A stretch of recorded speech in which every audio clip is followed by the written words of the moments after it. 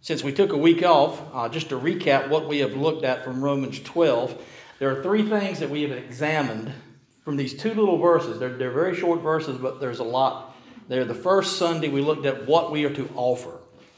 And the answer to that question is we are to offer 100% of ourselves. That's the whole idea behind being a living sacrifice, is to give God every single thing within us. Our minds, our bodies, the things that we produce in our life. So we're to give ourselves completely to God. The second thing we looked at is what we are to avoid, and the answer to that is worldly contamination. The world has a pattern. The world has a way that it teaches is right, and Scripture says that way leads to death. So we are to avoid worldly contamination. And this morning we're going to look at what do we hope to achieve, or what we are supposed to achieve in this life. Before we get there, I was thinking about different illustrations, and because I'm a big kid at heart, I automatically thought of toys.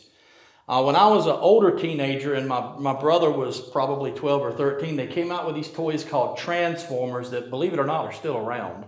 But the basic premise behind the Transformers is that they were robots in disguise. So you had a robot, and if you transformed it the right way, they were cars and airplanes and all sorts of stuff. So it went from being one thing to another.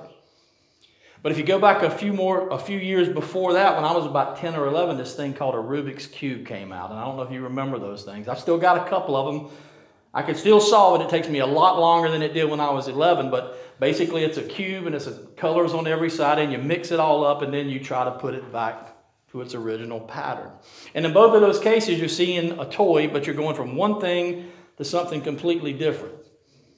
I always had to look at the instructions to get those Transformers to transform right. I looked at the picture and I couldn't get it back to whatever it was to start with. So I always had to look at the instructions, and my brother was just doing them. He could do them right off the top of his head. I don't know if you've ever played with a Rubik's Cube, but they are aggravating.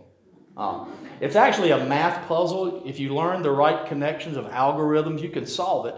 And when I was 12, I bought a book that taught me all the algorithms and patterns. And once you memorize those things, you can eventually solve it. And I still can now. It just takes me a long time.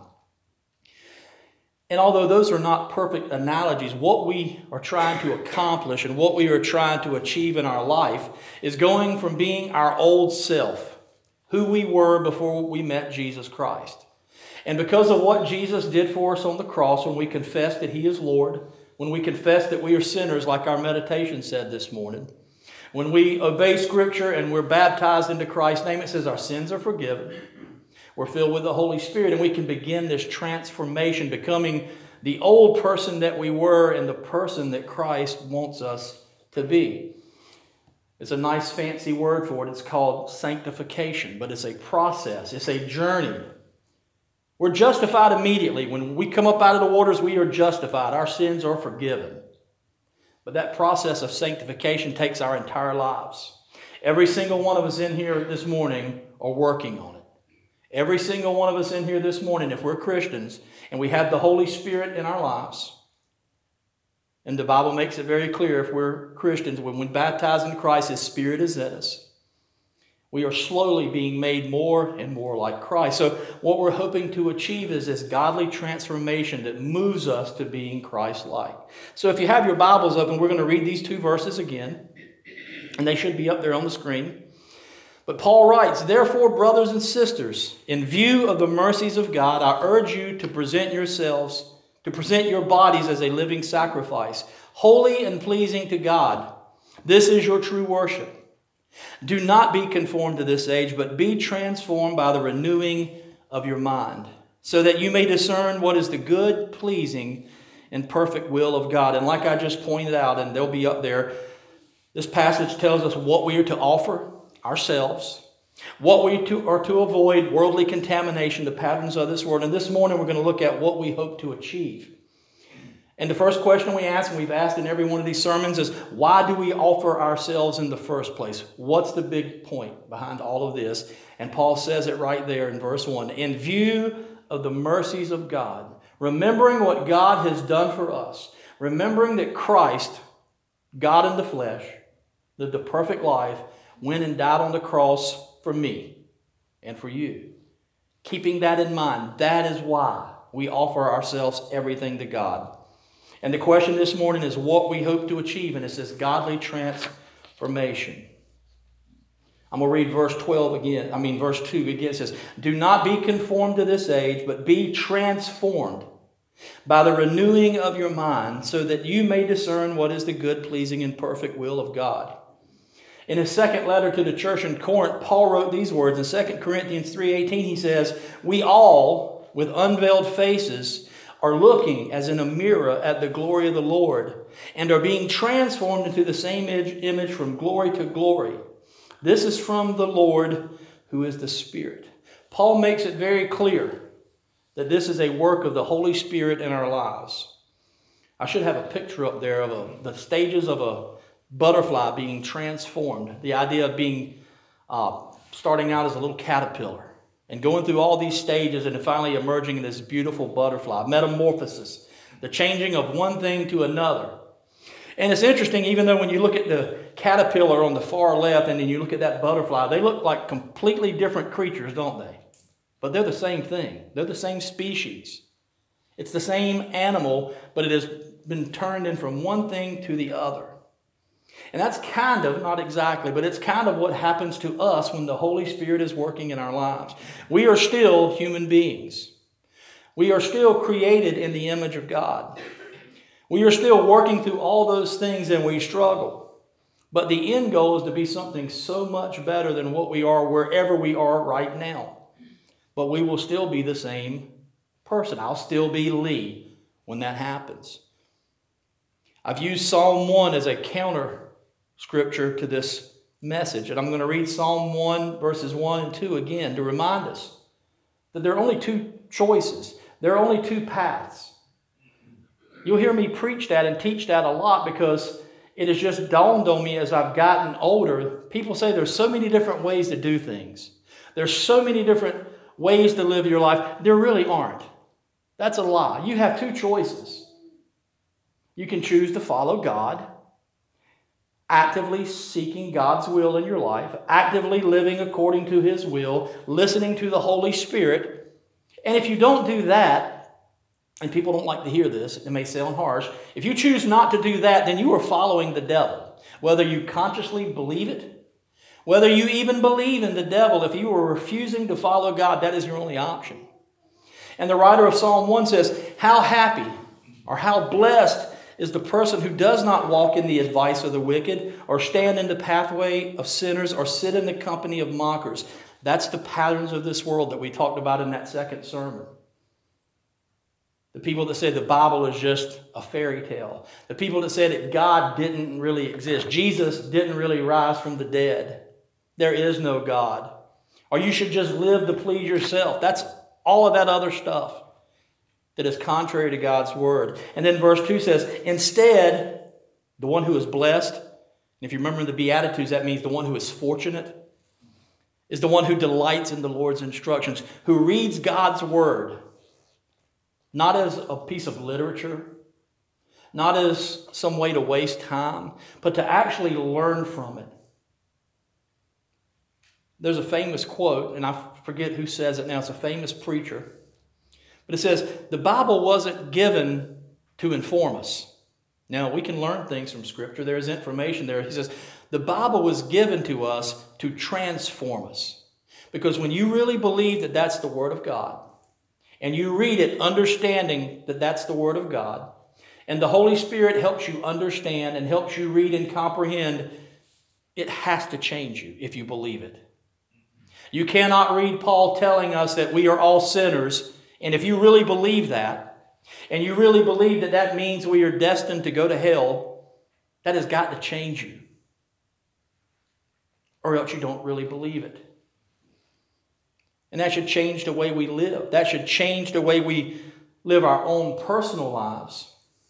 That should change the way we live our lives in relation to one another. And it should change the way we live our lives in relation to God. This is more than just a book. These are the very words of life. When we understand and when we believe, and when the Holy Spirit confronts us as we read these things, it should force us to change. Peter on the day of Pentecost said, repent. When he said, what do we need to do? He said, repent. And that literally means to change the way you think about things. And when you are confronted with Scripture, if you believe it, I know a lot of people read this book and they don't believe a word of it. But if you really believe that that is God speaking to us, and you read with the understanding that the Holy Spirit will work in you as you read, it has to change you. If it doesn't change you, then you really don't believe it. How many of you have ever read through Scripture and found something and were convicted of it? Either you had never realized that that was wrong, or perhaps you just didn't want to think about it and it kind of slapped you in your face and reminded you, hey, that's wrong. And you felt that twinge. That's the Holy Spirit speaking to you. That's the Holy Spirit telling you, this is the way God wants you to live. Paul, in his first letter to the church in Corinth, and I'm going to have several verses. Most of them are going to be up on the screen this morning. But in 1 Corinthians chapter 2, Paul writes these things. He says, God has revealed these things, the truth, the way we're supposed to live. He has revealed these things to us by the Spirit. Since the Spirit searches everything, even the depths of God. For who knows a person's thoughts except his spirit within him? In the same way, no one knows the thoughts of God except the Spirit of God. Now, we have not received the spirit of the world, but the Spirit who comes from God, so that we may understand what has been freely given to us by God. Sometimes I think we misunderstand, and sometimes I think we forget the power that is within us. We believe that the Holy Spirit is God, correct? And we believe Peter when Peter says, when you're baptized and your sins are forgiven, that same Holy Spirit, God, lives within us. We believe that, correct? Well, if the Spirit of Almighty God is living within us, and He is given us the words of life, Paul says when we read those words of life, having God's Spirit within us, it reveals truth. We learn things about Scripture. That's why Bible study is so important. That is why Sunday school, that is why your personal devotional times are so important, because you are in God's Word. You're reading the words of life to hear what God has to say to us. I've never heard God's voice audibly.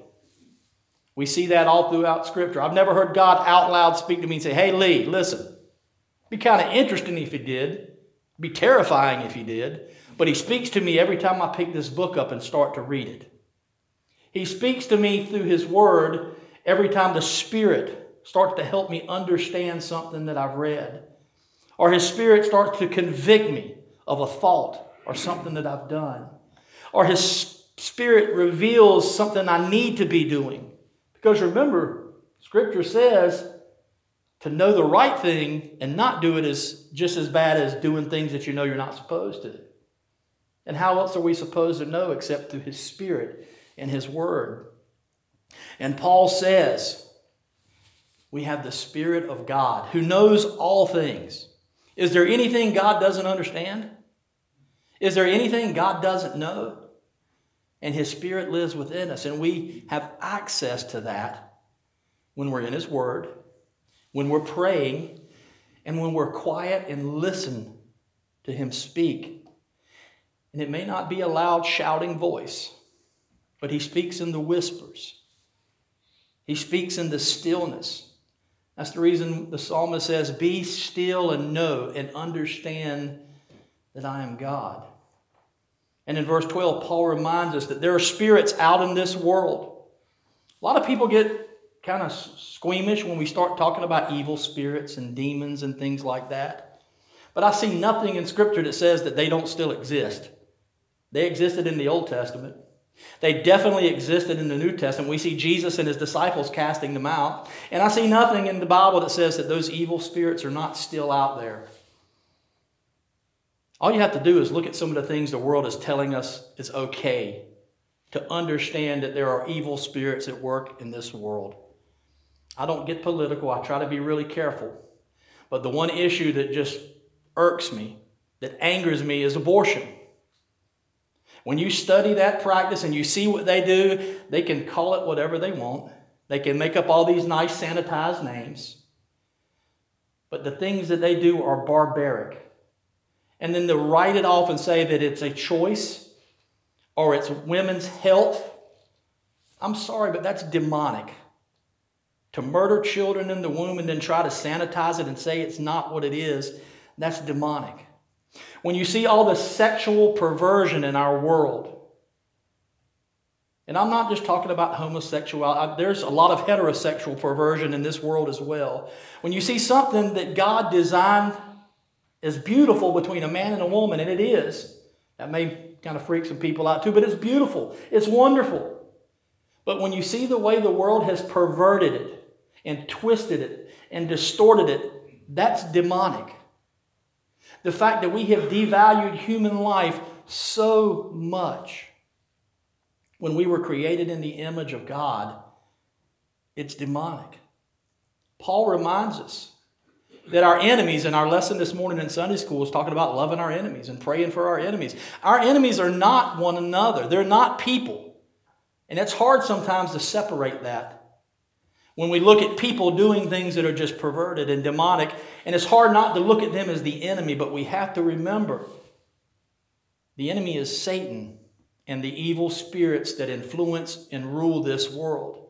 Satan is called the prince of this world for a reason, because he has such influence in it.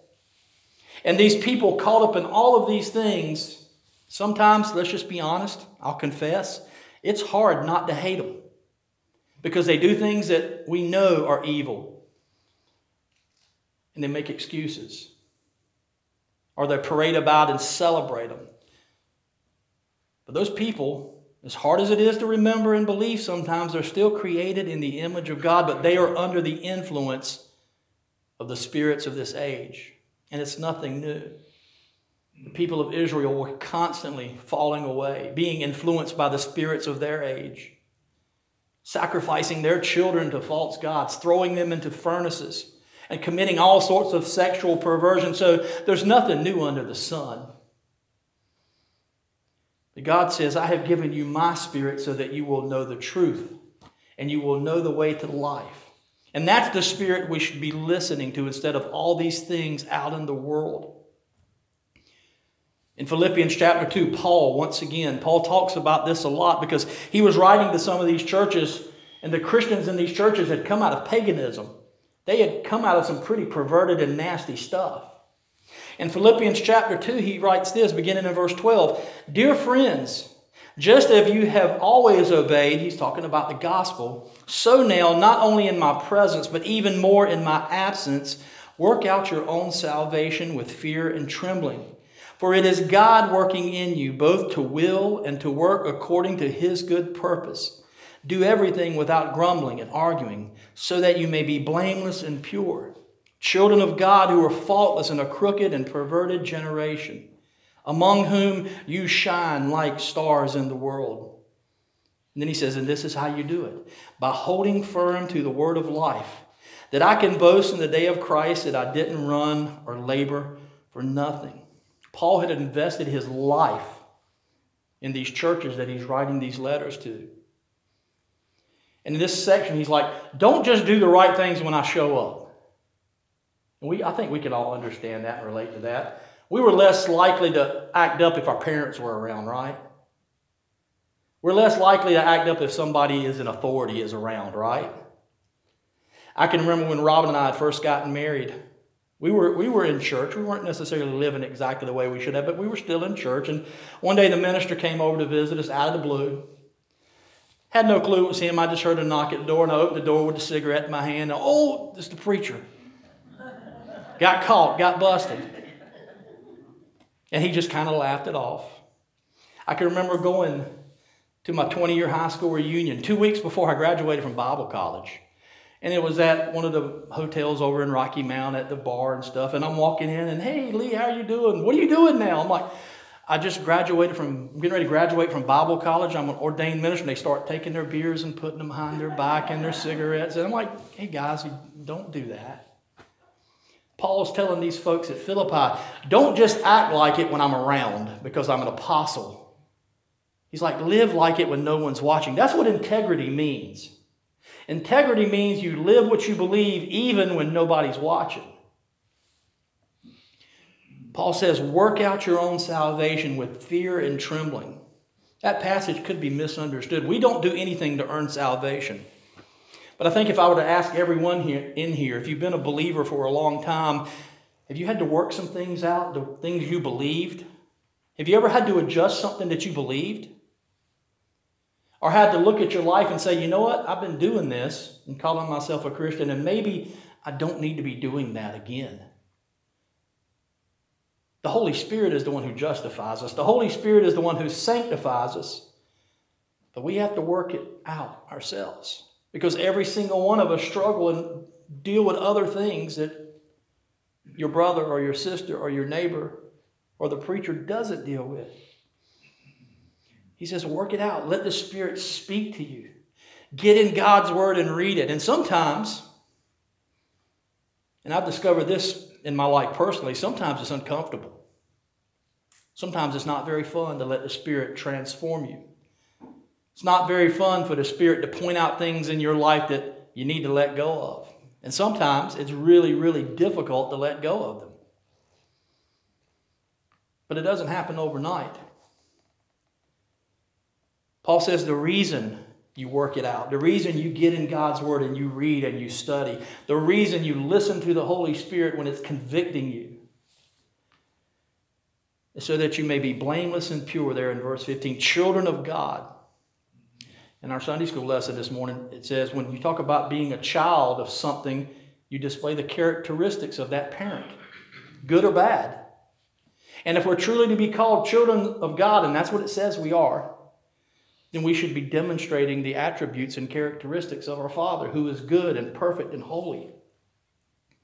Now, we will not achieve that in this lifetime.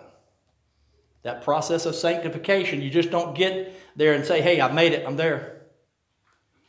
It happens when one of two things that happens. You either die and you go to be in the presence of the Lord, or He returns. And Paul talks about that too. The dead in Christ shall rise, and those of us who are here, we're transformed and we are turned into something different than what we are now. It's still us. If you remember that sermon I did on that. Us 2.0, the perfect version of us, and that's what we're striving for.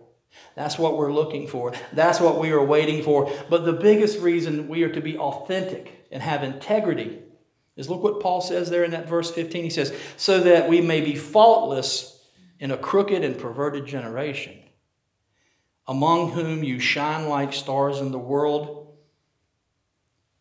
When we don't judge one another. Well, we judge people the way we know we're going to be judged.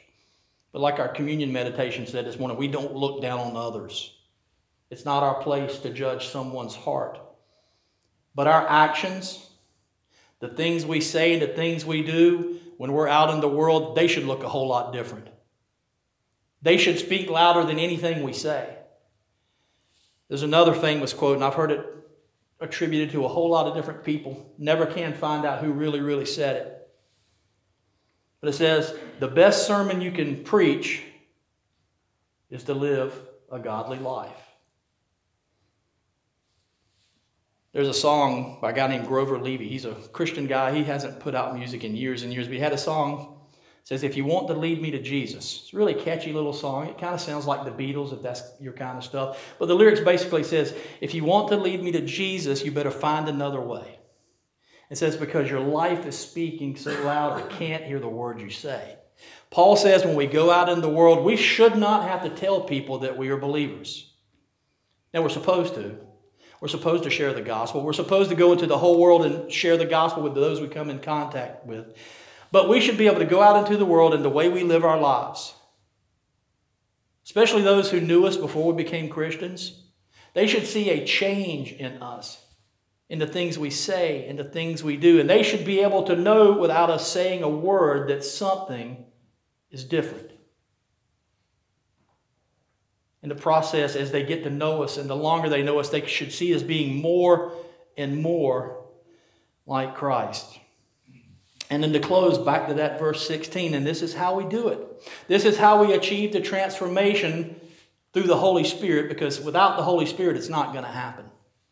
You may be able to quit smoking or quit drinking or quit doing some of these things, but to be truly transformed, it takes the Holy Spirit. Paul says, and this is how you do it.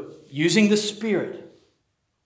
Hold firm to the word of life. That's the scriptures. That's the Bible. Hold firm to it. Cling to it. Let it be a light unto your feet and a lamp unto your path. And you hide its words in your heart. Why? So that you may not sin against God. Hold firm. Like John's chainsaw. Don't let it go. Hold on to it. Don't let someone snatch it from you. You hold on to it for dear life. And then, when you live by that word consistently, and we're going to mess up, we're going to stumble, but God is right there to lift us up, to give us grace when we confess our sins. But if we hold firm to it and we live by it, trusting in Jesus Christ, understanding that we are saved by His grace, then when Christ returns and we're standing there, we know that the labor, the race that we ran, was worth it. Know the old song, it will be worth it all what? When we see Jesus. And the best thing about it, and this is how I'll close this morning, the best thing about this living sacrifice is God's already done the hard part for you. God's did most of the work.